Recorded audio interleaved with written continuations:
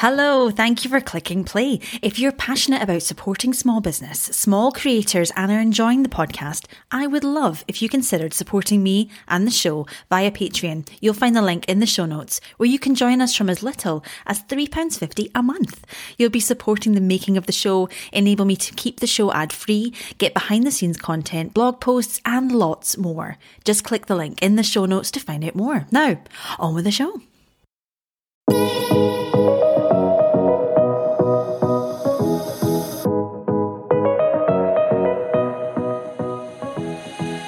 Hello and welcome to Independent Thinking, the podcast exploring a new era for the high street.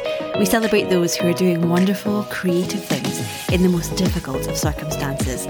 We'll be going behind the scenes of businesses and shops you love that you look forward to visiting and that add joy to your high street. I'm your host, Alexandra. Welcome along.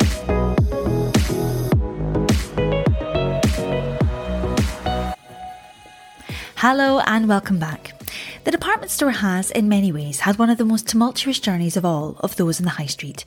While some key players in the sector are seeking to innovate and fast in terms of new ranges, refurbishment of key sites and investment in new services as they seek to make their stores destinations again for their customers, the fact remains, we have seen a huge number of store closures this year, with John Lewis alone reducing their sites from 51 to 34 during the past 16 months. For many, the department store's fall from grace has come to symbolise all that is wrong with traditional bricks and mortar retail. Disconnected from their customer base, lack of investment in the look and feel of shopping in store, uninspiring product, lack of innovation. Need I go on? These were already problems for companies like Debenhams, but the ongoing pandemic certainly accelerated their effects. But companies like Debenhams, John Lewis and Frasers have historically occupied truly enormous spaces on the high street for decades. They've become cornerstones of shopping centres, and some of the buildings they occupy are beautiful, important culturally to their towns and cities, and amongst the most iconic buildings in this country. So what happens to them now? How do we preserve these buildings for future generations? And how do we stop them falling into disrepair and neglect, like many of the companies that once occupied them? We'll be exploring this and lots more with Catherine and Coco from the 20th Century Society today.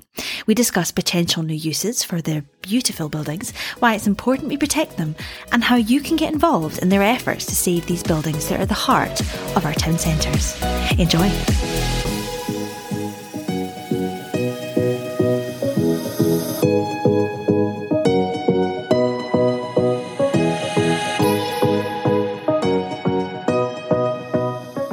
Welcome to the show, Catherine and Coco. Lovely to have you.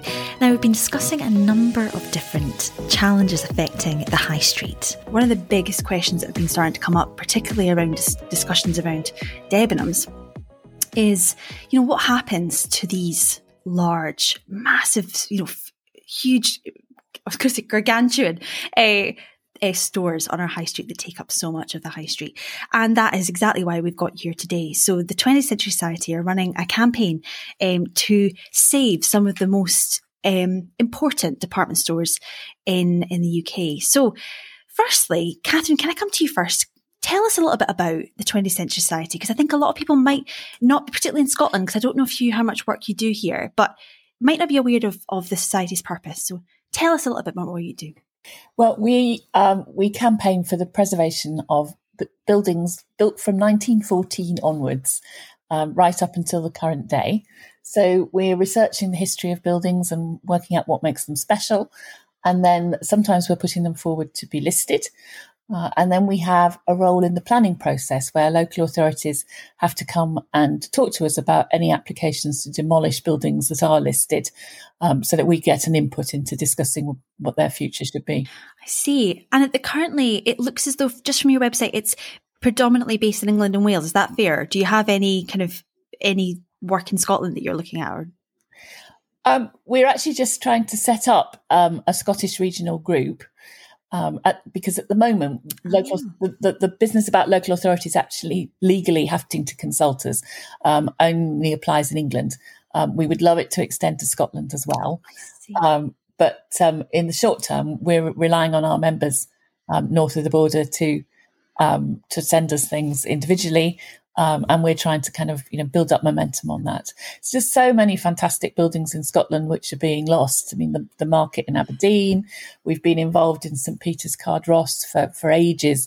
Really, that's a terrible story of neglect and potential loss of a fantastic site. So we'd love to be more active in Scotland. Tell us a bit more about the campaign and, how can people get involved and how did that all begin? Well, I think the campaign's a direct reaction to just the news that we keep hearing that department stores all over the country are closing. And I mean, I think this was a trend before COVID, just with everyone moving more towards shopping on the internet. But it's certainly been speeded up by the closure of shops for the last most of the last year. People have been finding other ways of shopping, and it's hard to imagine that they will go back to shopping in the way that they did before. Although, I mean, it does seem to me, I mean, shopping was always a kind of more than just acquiring stuff. It was a real sort of social process. It was about going with your friends and talking to the shop assistants and, all that business of actually, being part of the city and enjoying being out and being a citizen, I guess.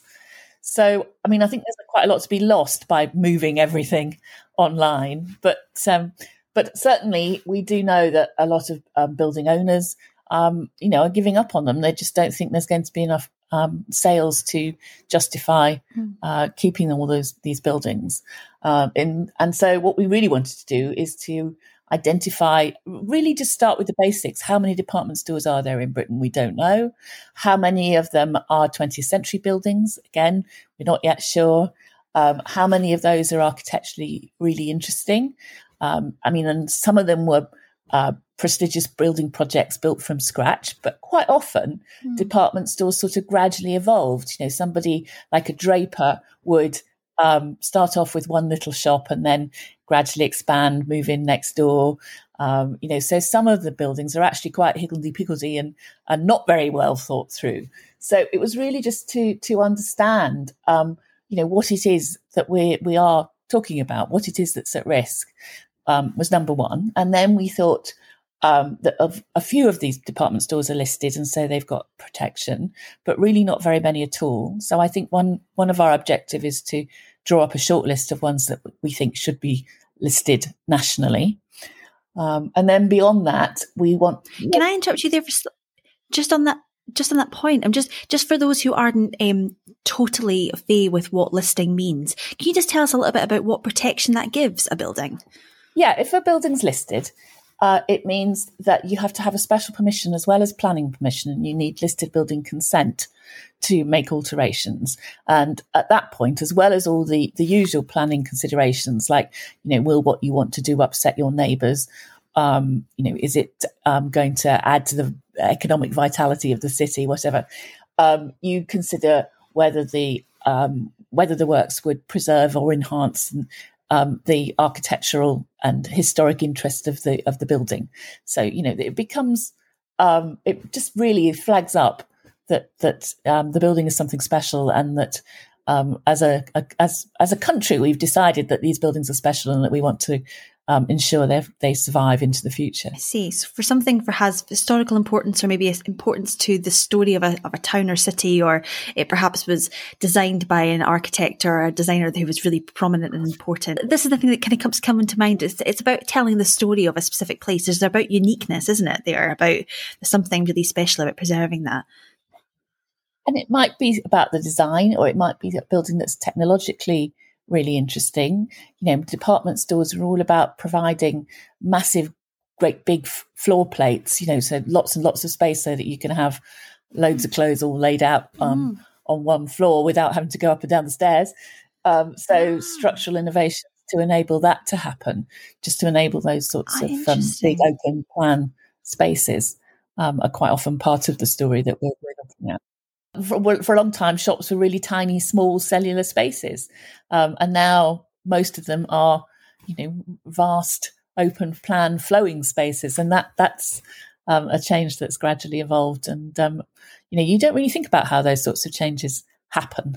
And it's a kind of interaction between, a desire for change, what technology to deliver it, economic circumstances to make it all add up. A lot of the buildings that we're looking at as well have really interesting artworks, either sculpture or mosaics on the outside, quite often murals inside. And a lot of those, sometimes those have been, covered up because they've gone out of fashion and they've been boarded over or painted out. So it's researching what there might be that might actually be hidden at the moment and making sure that we don't lose those. Absolutely. And so you've been compiling a list almost of across the country of kind of buildings of note. And have people been sending things into you? Is that right? Of kind of things that should be on your list? Yes, we've got a massive spreadsheet, and we've asked all our members and supporters, and we've done some, we were on the Radio 4 You and Yours programme. We asked listeners from that to email in suggestions, and particularly if that they know that their own local department stores, looking sad and boarded up and looking as though it might not be reopening after the COVID pandemic, then to let us know and to so we can research its history and decide whether we think it's something that's worth fighting for in terms of its architectural interest. And things can be relatively modern, can't they? I mean, because I think that people feel like it needs to be I don't know, maybe because it's older, it needs to be kept. But actually, things could be relatively modern. I mean, I'm thinking 70s, 80s. I mean, it's still 40 years ago, but still, as in, like, it's a very modern in terms of our society. Things don't have to be old and decrepit and crumbling. We have to. It's about saving them before they kind of get to that stage, isn't it? So things don't have to be from the early 20th century. It could be. Yeah, there's no what I'm saying. There's no discrimination based on age here, I guess. Yeah. I mean, on the whole, we started out, when we first were formed as an organisation, we were called the 30 Society. And most of what we were doing was with Art Deco buildings from the interwar period. And obviously we've evolved because we've kind of rolled forward. And now actually we probably spend a huge amount of time looking at buildings of the 60s and 70s because those are the ones that are least loved and most likely to come up for demolition. But we have come right up to date. We had a case that was a home-based store from the 1990s, and we also tried to get a 1990s Sainsbury's supermarket that was a very early example of kind of eco-architecture. We tried to get that listed. Sadly, we weren't successful, but we feel that we're constantly kind of pushing the boundaries and really trying to make sure that we don't kind of wipe out chapters of history before we've even had a chance to assess what's special about them. Really interesting point. Coco, I wonder if I can bring you in here, because I know that you've been working on some specific examples that maybe kind of paint a picture for us with your words. So yeah, tell us some more about the campaign in that respect. Yeah, absolutely. So we've done a real mixture of a real variety of work. We've submitted applications to list a number of the top quality 20th century department stores. And then we've also protested against the issuing of certificates of immunity from listing. One case for that is the House of Fraser. It's also called the Rackham store in Birmingham. And so a certificate of immunity is issued, which means that it can't be listed for the next 5 years. And that sort of paves the way for demolition. So we've been fighting that for that store. And that's a kind of local landmark building built in the 50s. And the sort of local groups in Birmingham were really trying to fight against its demolition. So that's been a big case for us. And then we've just been sort of objecting to planning applications to demolish other stores. Not all of them are listed, but lots of them are sort of architecturally notable and interesting historically as well. So another one we did, we've been working on recently is the Debenhams in Taunton, which is a building which sort of evolved over sort of 30 years or so. It was built in the 1930s and then extended in the 60s. And this is sort of incredible Art Deco building. And applications come in to demolish that and replace it with residential units. So we've been pushing back against that. I see. So how much, I mean, this sounds quite a difficult process. I think it's a very administrative process. I think there must be a lot of negotiation, a lot of kind of back and forth that you're having to navigate. So yeah, how much is success slow to win? I think, is it quite a difficult process in this then, I guess? Yeah, definitely. I think it sort of depends partly about in sort of when we're made aware of the intention to demolish or to alter. So if we're sort of contacted at pre-application stage by the developers who want to make these changes, then I think at that point we often have more of an opportunity to make a difference because we're able to sort of provide feedback and have our thoughts heard at that stage. If it comes to a bit later, it's more of a fight. But we do write strongly worded letters, and we get involved with the local groups, and we do lots of campaigning to push back on those, and then it sort of comes down to the council making the right decision at that point.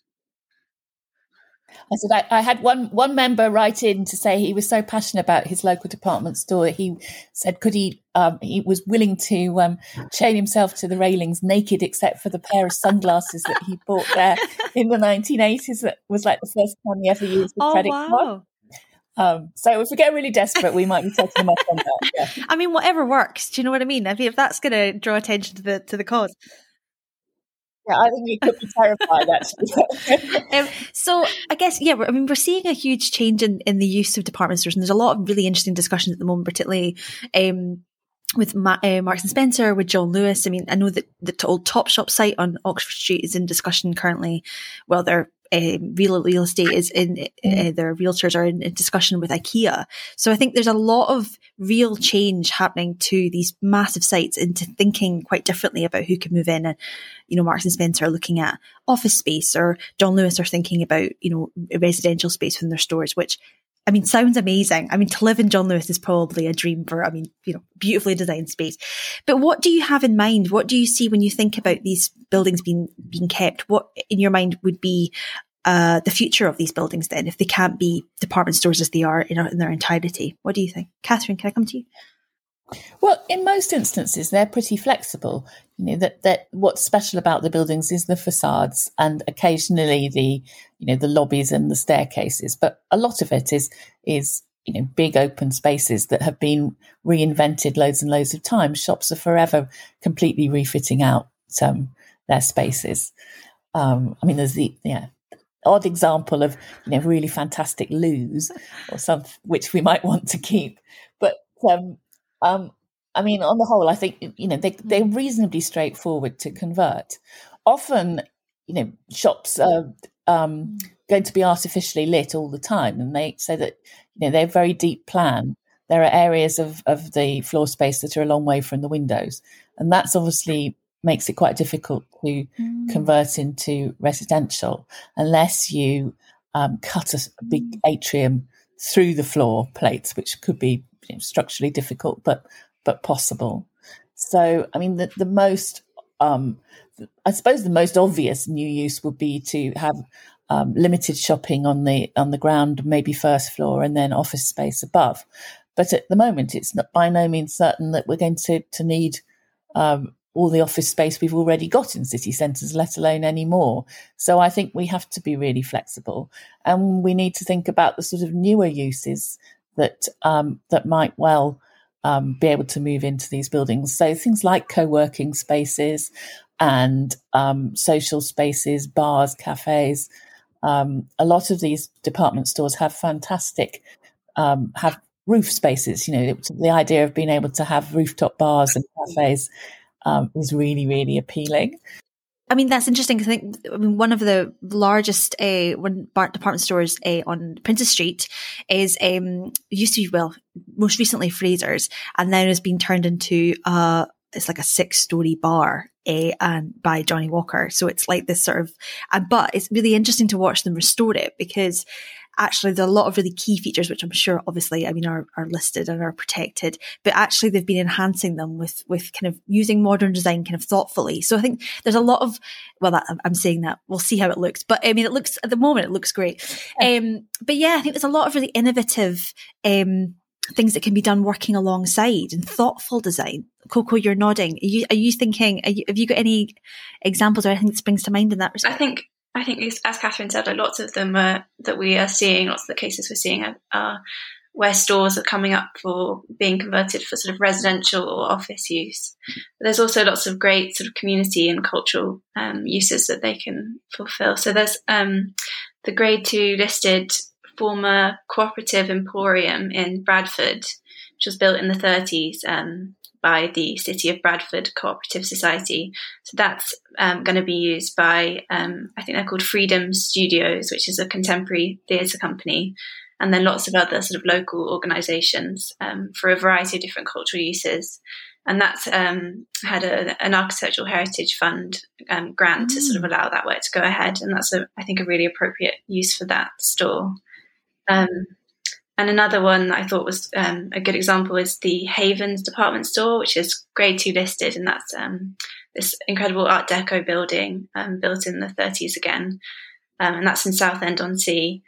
And it's going to be used by Age Concern, I think the sort of local Age Concern, as a kind of one-stop shop centre for older people and their families.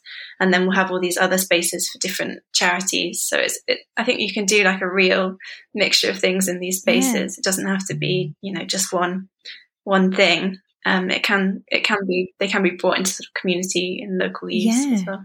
And that kind of using them in that, because they're so beautifully placed with the heart of a city centre, they've got a lot of potential to have such a community, to importance for the community. I'm just thinking, we spoke to Mid-Steeple Quarters, a project in Dumfries, who actually are buying back a lot of the high street by community ownership, and they've been working with artist collectives and pop-up shops and thinking, actually, just when you talked about that theatre company, there's actually really interesting ways we can use these spaces and allow people to actually have space in the high street, which wouldn't normally, they wouldn't normally occupy. So it's really interesting. Are you seeing that people are kind of becoming more engaged in this discussion about the kind of saving of our department stores then? Maybe perhaps they wouldn't otherwise.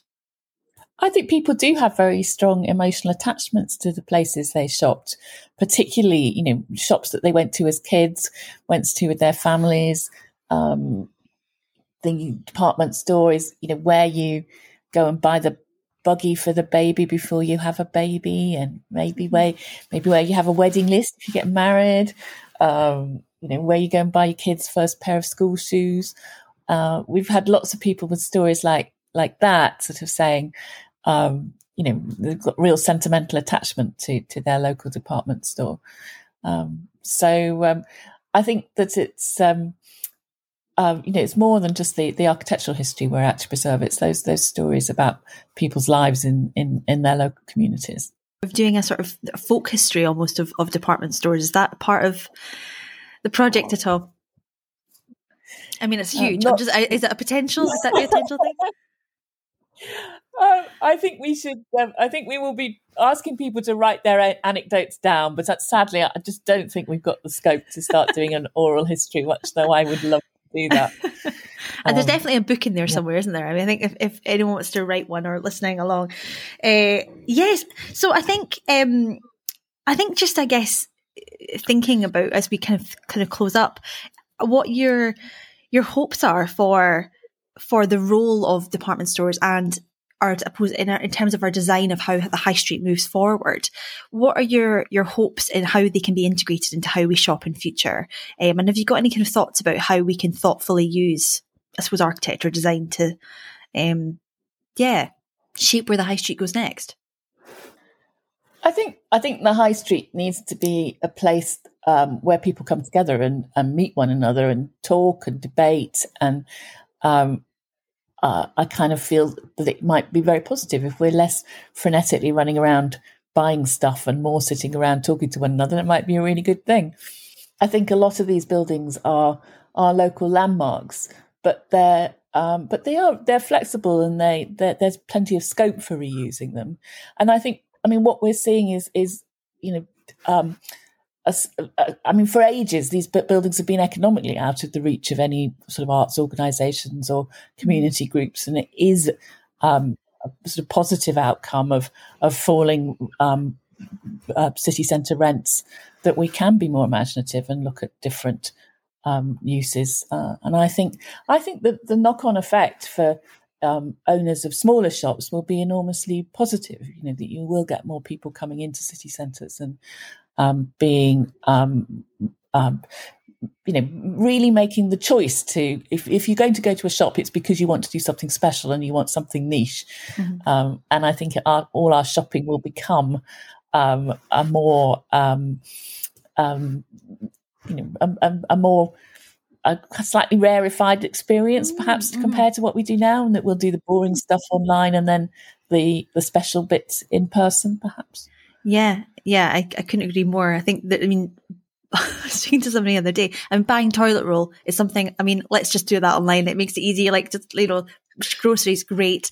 And they've made it so easy, but there's no joy at all in shopping online. There's no browsing or stumbling upon something or somebody giving an amazing recommendation. Or, I remember being it was in America, but in Saks Fifth Avenue actually, and somebody it was almost like a sort of performance about all this amazing perfume they were selling. And there's the whole, performative magic of shops and shopping that we won't lose, because it's really special. I think that's what's made us want to return back to the high street after being cooped up for a year. So a very interesting time. And I think just reflecting again on all that change post-war, because I guess that was the most recent time of enormous innovation and enormous regrowth and regeneration. I wonder whether we can emerge from this period as something almost, looking back at what we've learned and actually how can we build back, I want to say build back better. I feel like I'm going to sound like a politician, but how can we start to create a new era for the high street? Well, I guess the post-war period was all about, celebrating consumerism and stuff and the availability of so many more things and different materials. And I guess at the moment we've got a bit of a reaction to that. We're really worried about the impact on the environment, and that perhaps one of the themes will be about reuse and recycling, and also just an acceptance that happiness doesn't necessarily come through material possessions, that it can come through spending time with people. Mm-hmm. Yeah. And I think that, making sure that department stores are saved and reused in that respect is a kind of perfect, we don't have to knock it down and rebuild. We can actually use what we've got and more imaginatively, more creatively, and actually repurpose what we've got to bring people together in new ways. It's been fantastic to speak to you both this morning and just to learn more about your campaign and to see where you're going next. So if people are listening and thinking, I got something and I want to make sure it's on the list, or how do they get in touch with you? Can you tell us a bit more? Yeah, we'd love to hear from them. You can go to our website, which is www.c20society.org.uk and have a look there. We're going to have the spreadsheet there and regularly updated, and we're definitely up for people to send in their contributions. So yes, please. We'll definitely be doing this all through the summer of 2021. And I don't think the pressure on department stores or the shops in general is going to abate anytime soon. So I'm sure this will be something we're working on for quite a while. We're also looking to do We've done a series of books. We've done a book about 100 churches, one about 100 houses, and next up is 100 shops. So we're looking for candidates for that book as well. Oh, interesting. 100 shops. Is that going to be, that's not just department stores, is that generally shops? No. Yeah, it'll be, we're at the moment debating how broad it goes. Will we include, 1970s pitched roof, vernacular style, out of town supermarkets and DIY stores? I think we might. Will we include marketplaces? But yes, it will definitely be the high street department stores, chain stores, and some of the kind of most innovative of the makeovers of interiors of shops, which is definitely part of the overall story. Brilliant. Well, and people can stay up to date by visiting your website and kind of keep a note of how the campaigns are going. Follow you on social media, I'm guessing, as well. I know I follow you on Instagram, but to make sure that they kind of can see where the progress is and how their favourite department stores are getting on. It was lovely to have you both with us today, and thank you so much, and best of luck with the campaign. I'm really excited to see where things go next. So thank you. Yes, thank you very much. Thank you for having us. If you've enjoyed today's episode, I'd highly recommend our previous episodes from Season 2 with Dr. Sarah Montano and Mid-Steeple Quarter, as we think about other ways that we can repurpose these buildings on our high streets and, what the future could look like. If you've enjoyed today's episode, please consider rating the show, writing a review, or telling a friend. It really makes a huge difference to us. We'll see you next week. Until then, bye for now.